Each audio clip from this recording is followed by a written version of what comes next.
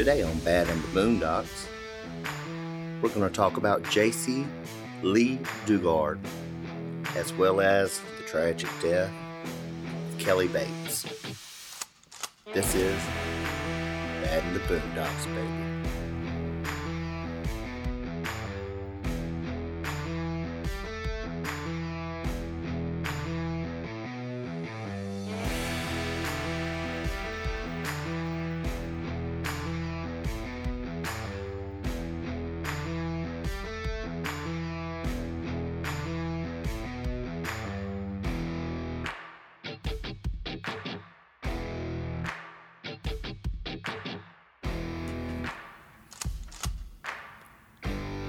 Before we get into today's cases, I just want to give a shout out to our friends, Anyway, How's Your Sex Life podcast. It is a true crime and mystery podcast. It's rather quite funny, actually. So go check them out. And right now, I'm going to let you hear a little bit about their podcast from them. Hey sluts, I am Channa. And I'm Corey. And we are the hosts of Anyways, How's Your Sex Life? Join your fellow true crime buffs and horror addicts as we share weekly stories of murder, demonic possession, and nocturnal apparitions. So grab your spirit boards, light some candles, and listen to our true crime and supernatural podcast with a comedic queer twist. You can now find us on Spotify, Podbean, iTunes, Stitcher, and Google Play. Also, you can like us on Instagram and Facebook or follow us on Twitter at AHYSL Podcast or Anyways, How's Your Sex Life? Hope to flirt with you soon.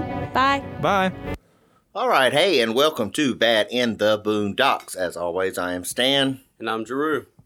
And I hope y'all like our new little theme music. I'm quite digging it myself. Yeah. All right. Don't forget, rate, review, subscribe, tell a friend. Hell, go out there, broadcast us on the streets. Oh, yeah. Leave us some reviews, though. And definitely some 5-star ratings. Definitely. Yep. All right. Not a lot of business going to talk about before we start today. I think I want to get right on into it. Is that okay with you, Mr. Drew? That's fine. All right. Oh, well, I get to go first this time. Good Whoop, for you. whoop. Good for you. Whoop, whoop.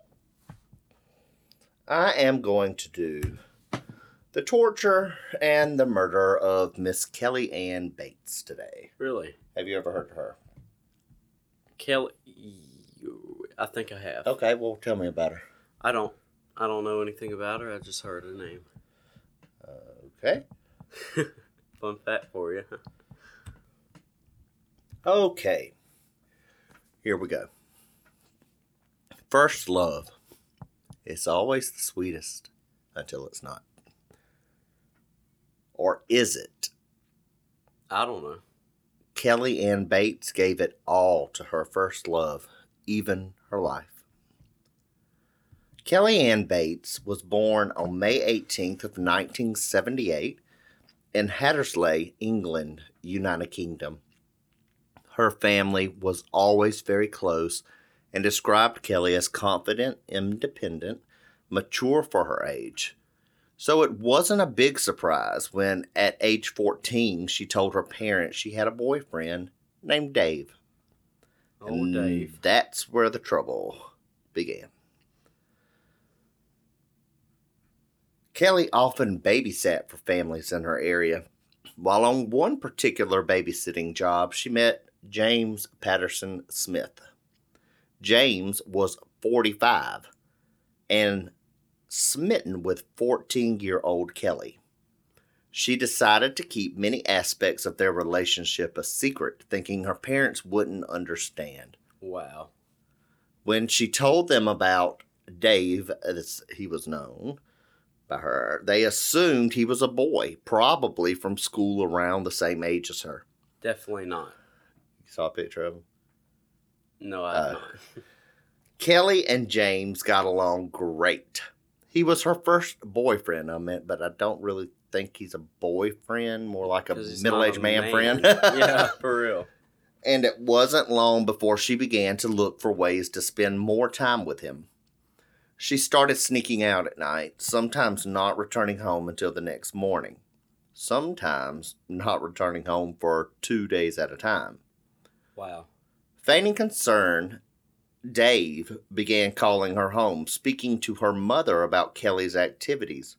Instantly, her mother felt she had an ally. Mm-hmm. A couple of weeks later, Kelly brought Dave home to meet her parents.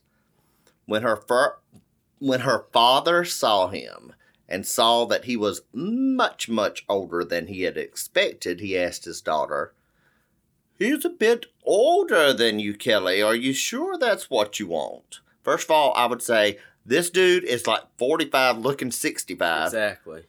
Get your 14-year-old tail to your room. For real. Because they're just like asking her, is that what she wants? Yeah. "I would have been with older people anyway," Kelly answered. Wow. She had grown up around older people, even played hockey with girls in college. She was too mature for kids her own age. She told her parents he was only 32, so not too much older. Okay, he doesn't look anything like 32. Yeah, but 32 I is don't care. I know, still, I understand, but he doesn't look nothing kind of 32. What, 18 years older? Yeah, well. As her mother caught sight of Dave coming down the stairs, she had a different reaction. Quote, "As soon as I saw Smith, the hairs on the back of my neck went up. I tried everything I could to get Kelly Ann away from him." Unquote.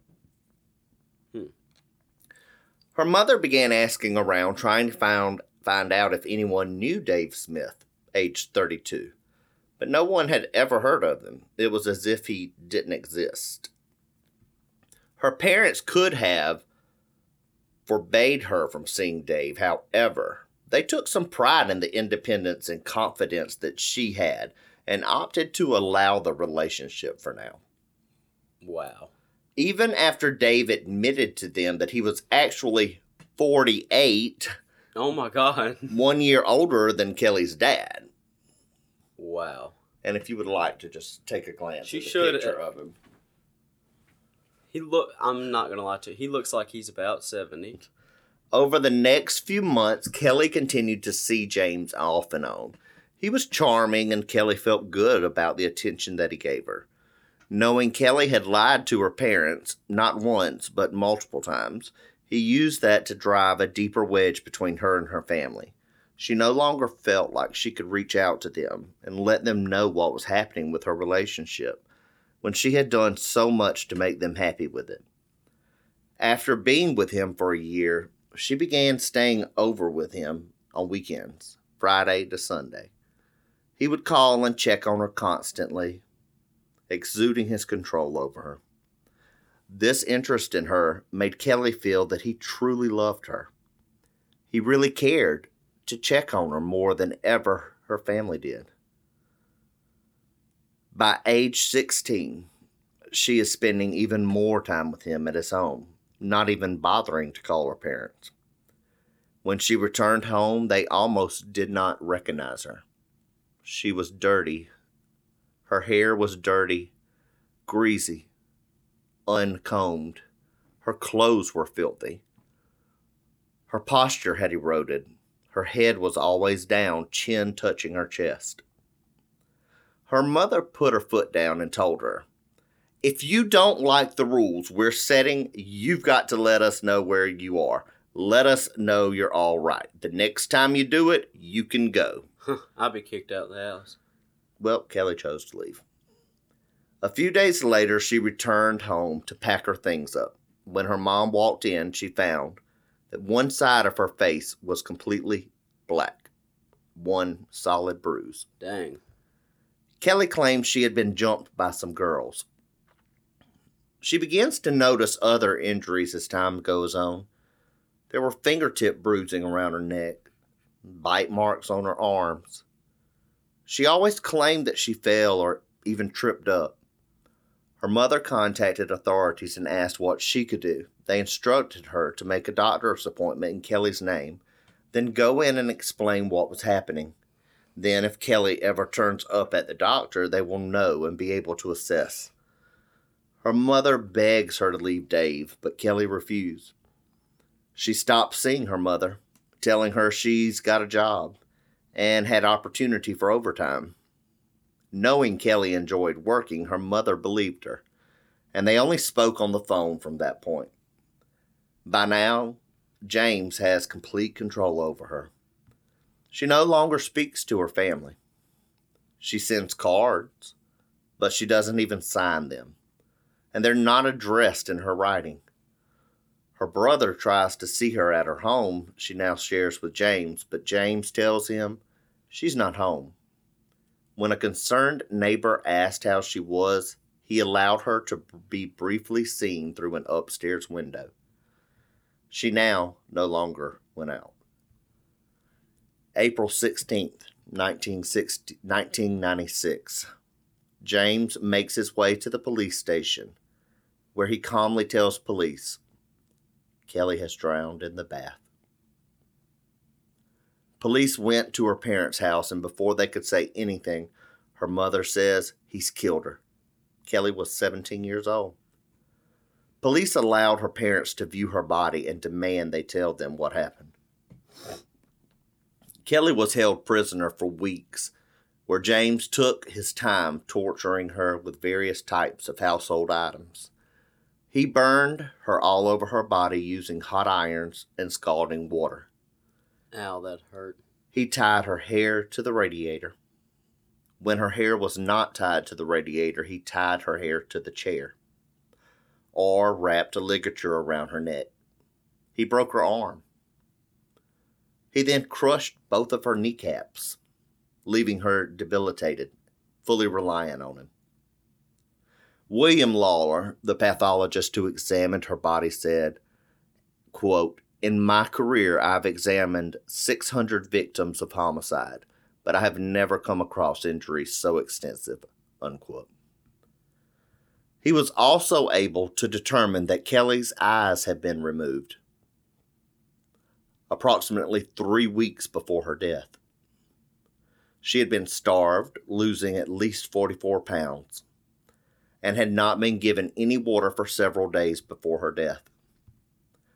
The following are her documented injuries: scalding to her buttocks and left leg, burns on her thigh caused by the application of a hot iron, fractured arm, multiple stab wounds caused by knives, forks, scissors, stab wounds inside her mouth, crushed injuries to both hands, mutilation of her ears, nose, eyebrows, mouth, lips, and genitalia, wounds caused by a spade and pruning shears, both eyes gouged out,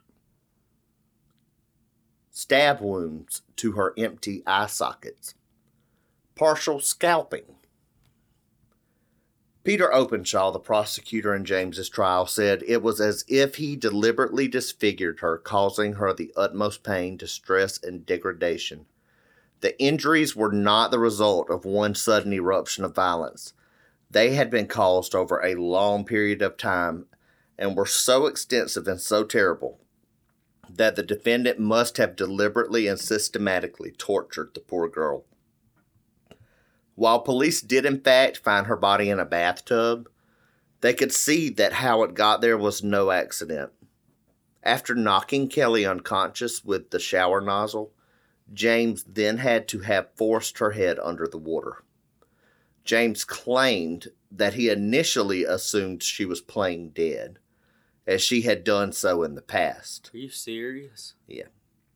But when the authorities arrived, they found Kelly's blood smeared on the floor. They found Kelly's blood smeared on the walls in every room of the house. Despite the overwhelming evidence of his torture, James maintained Kelly's death happened on accident and that her injuries were self-inflicted. At the trial, James continued to declare his innocence. He claimed Kelly would put me through hell winding me up.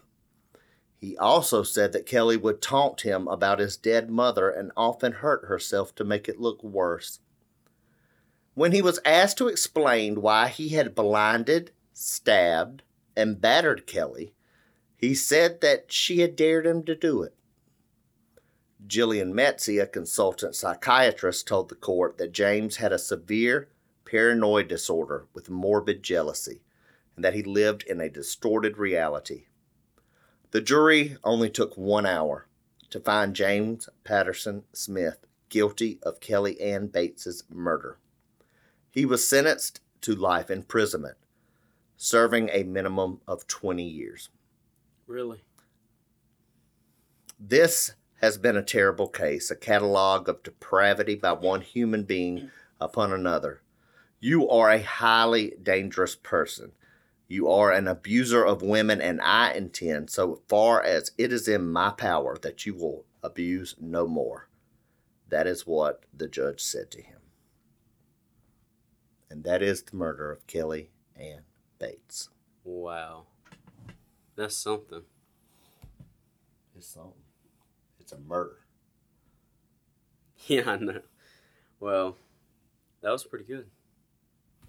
I try to find good stories. Yeah. Sometimes I get frustrated and it takes me a while, but I usually find some interesting stories. Okay.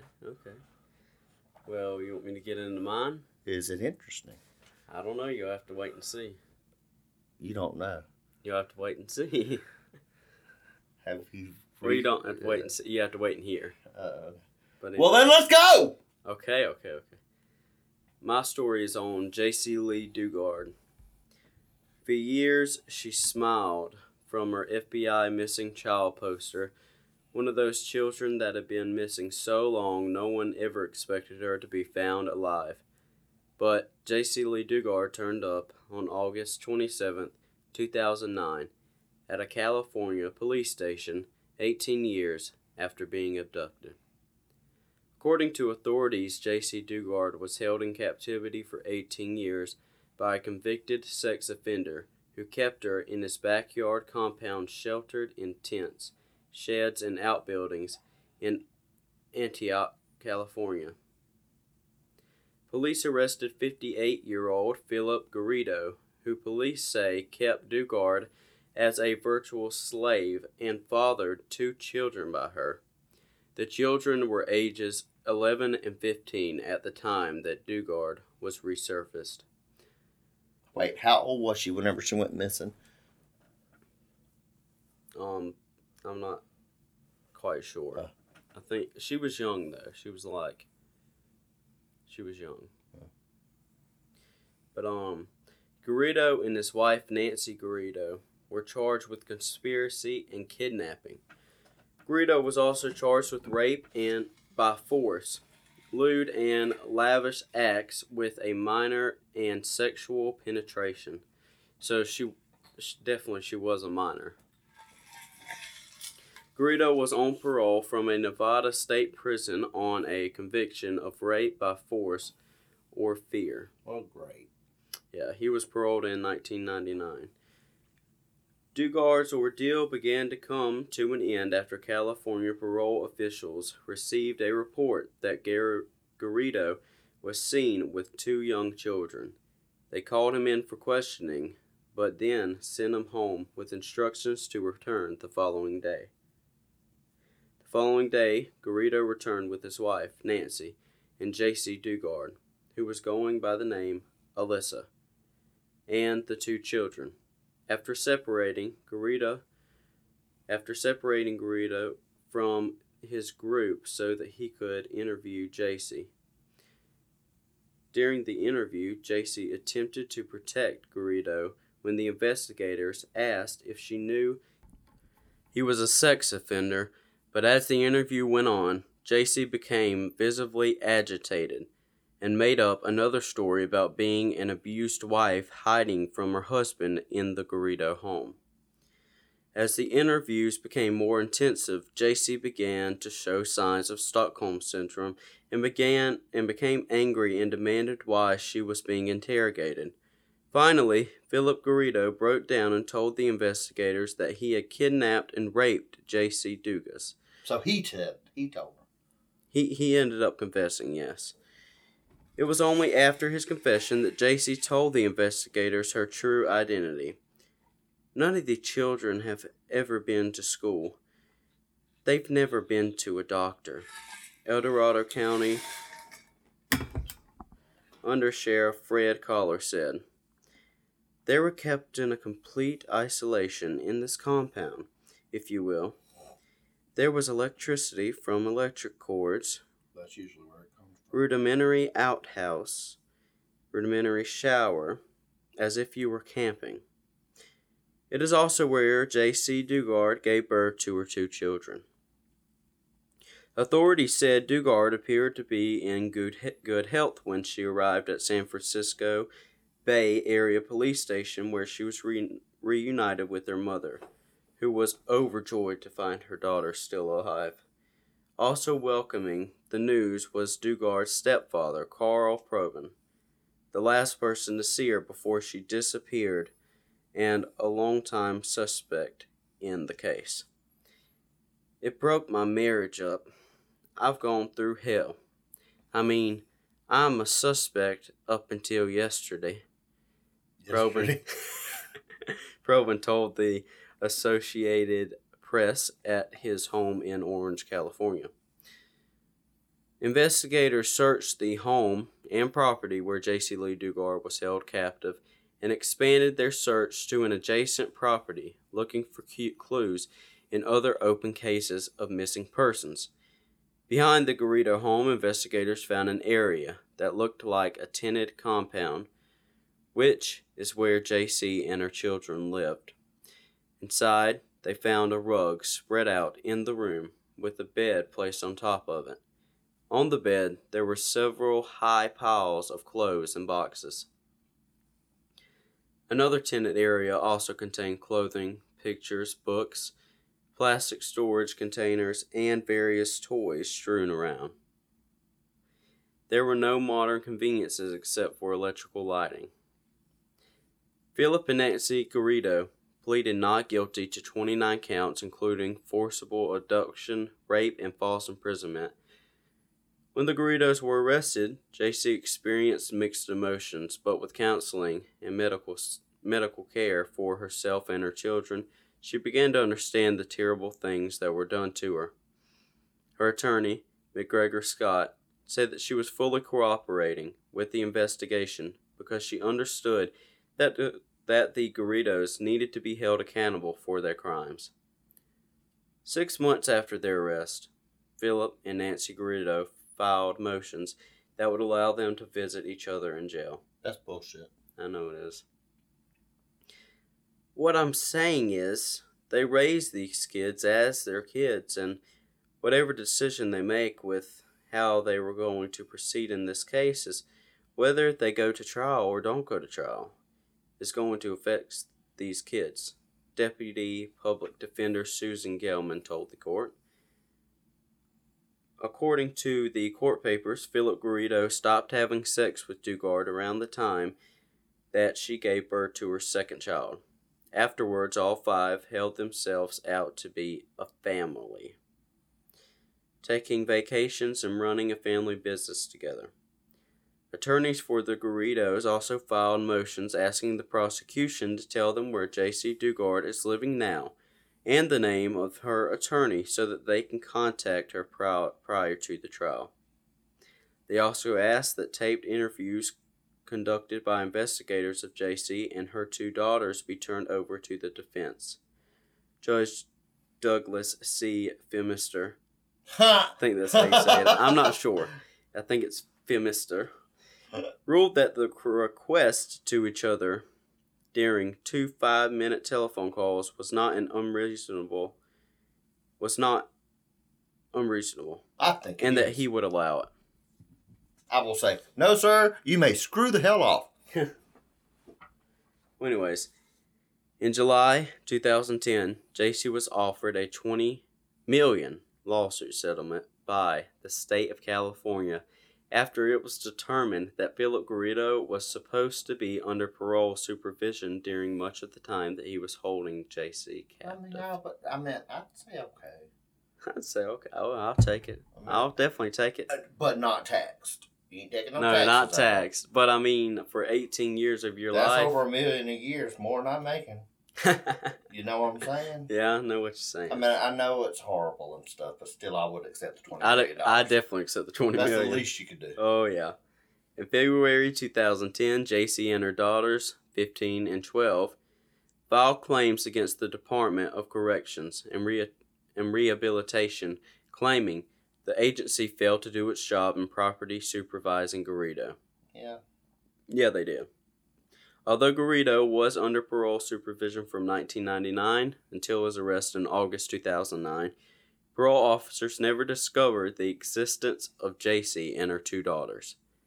The lawsuit also claimed psychological, physical, and emotional damage. And sexual. Yeah.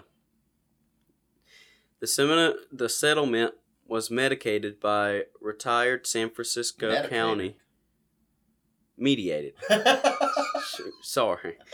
The settlement was mediated by retired San Francisco County Superior Court Judge Daniel Weinstein. Or Weinstein. But that's not even better. But anyways. The money will be used to buy the family a home, ensure privacy, pay for education, replace lost income, and cover what will likely be years of therapy, Weinstein told reporters. On April 28, 2011, the Garridos entered guilty pleas for kidnapping and rape.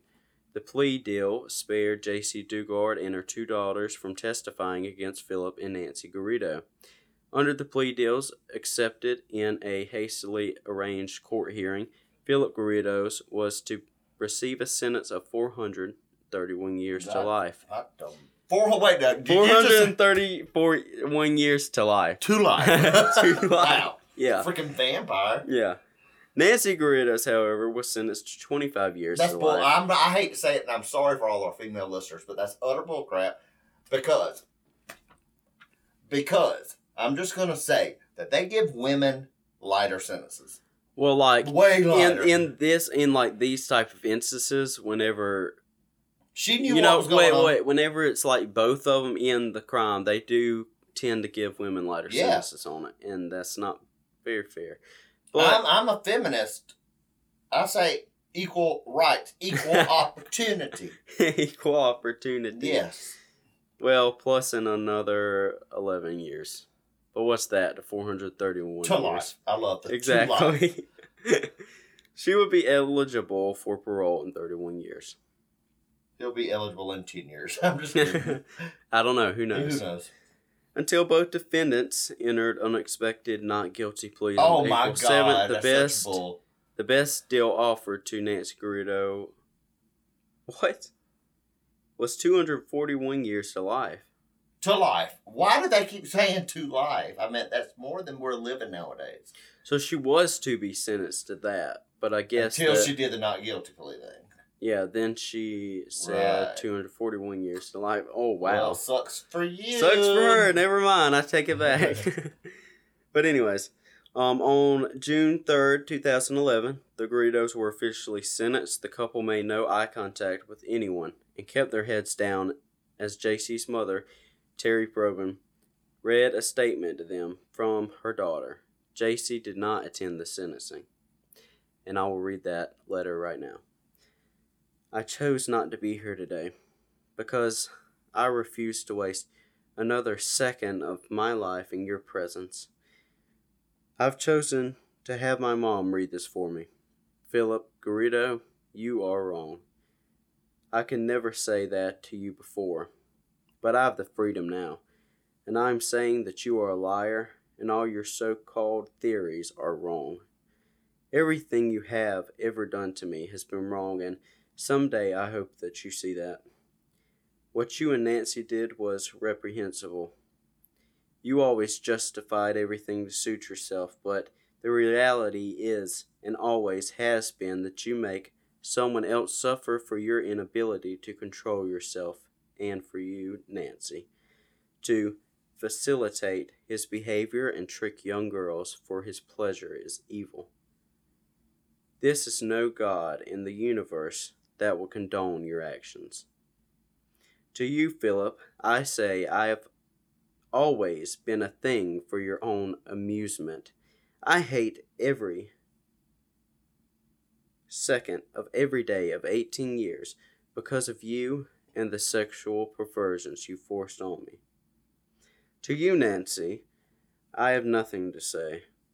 Both of you can save your apologies in empty words. For all the crimes you have both committed, I hope that you have as many sleepless nights as I did. Yes, as I think of all those years, I am angry, because you stole my life and that of my family. Thankfully, I'm doing well now and no longer live in a nightmare. I have wonderful friends and family around me, something you can never take from me again. You do not matter anymore. J.C. Lee Dugard, June 2nd, 2011. Insane. Done. And that's it. That's it. Thank you. And that has been another Episode of Bad and Boondocks. baby. Well, We just love y'all. Thank you so much for listening. Just if you could, just help us out. We're begging you on my knees and hands. Could you Really? please rate and review us, send us a message, and make sure to tell a friend. If you ain't got no friends, tell a stranger. Yes, exactly. And go to our Patreon page. You can subscribe. You can help keep us independent without advertisements. No ads. Say no to no ads. Say yes to no ads. Yeah. But no, just go around and just tell anybody that you know or that you don't know. It doesn't matter. Right. Just tell anybody. Just speak tell really anybody. loudly like I'm doing. Even if you don't prefer our type of podcast, still go out and Still go out just and say tell our them. name. It really does appreciate Yeah. it. We really It do does appreciate appreciate it, yeah. We appreciate it. Okay. Just be like, have you heard of Bad in the Boondocks? It's real something. See, you don't have to be mean. Just It's say real it's real something, you know? Exactly. All right. Well, this has been Bad in the Boondocks once again. As always, I have been Stan. And I'm always Drew. See you next time. See you next time. Down.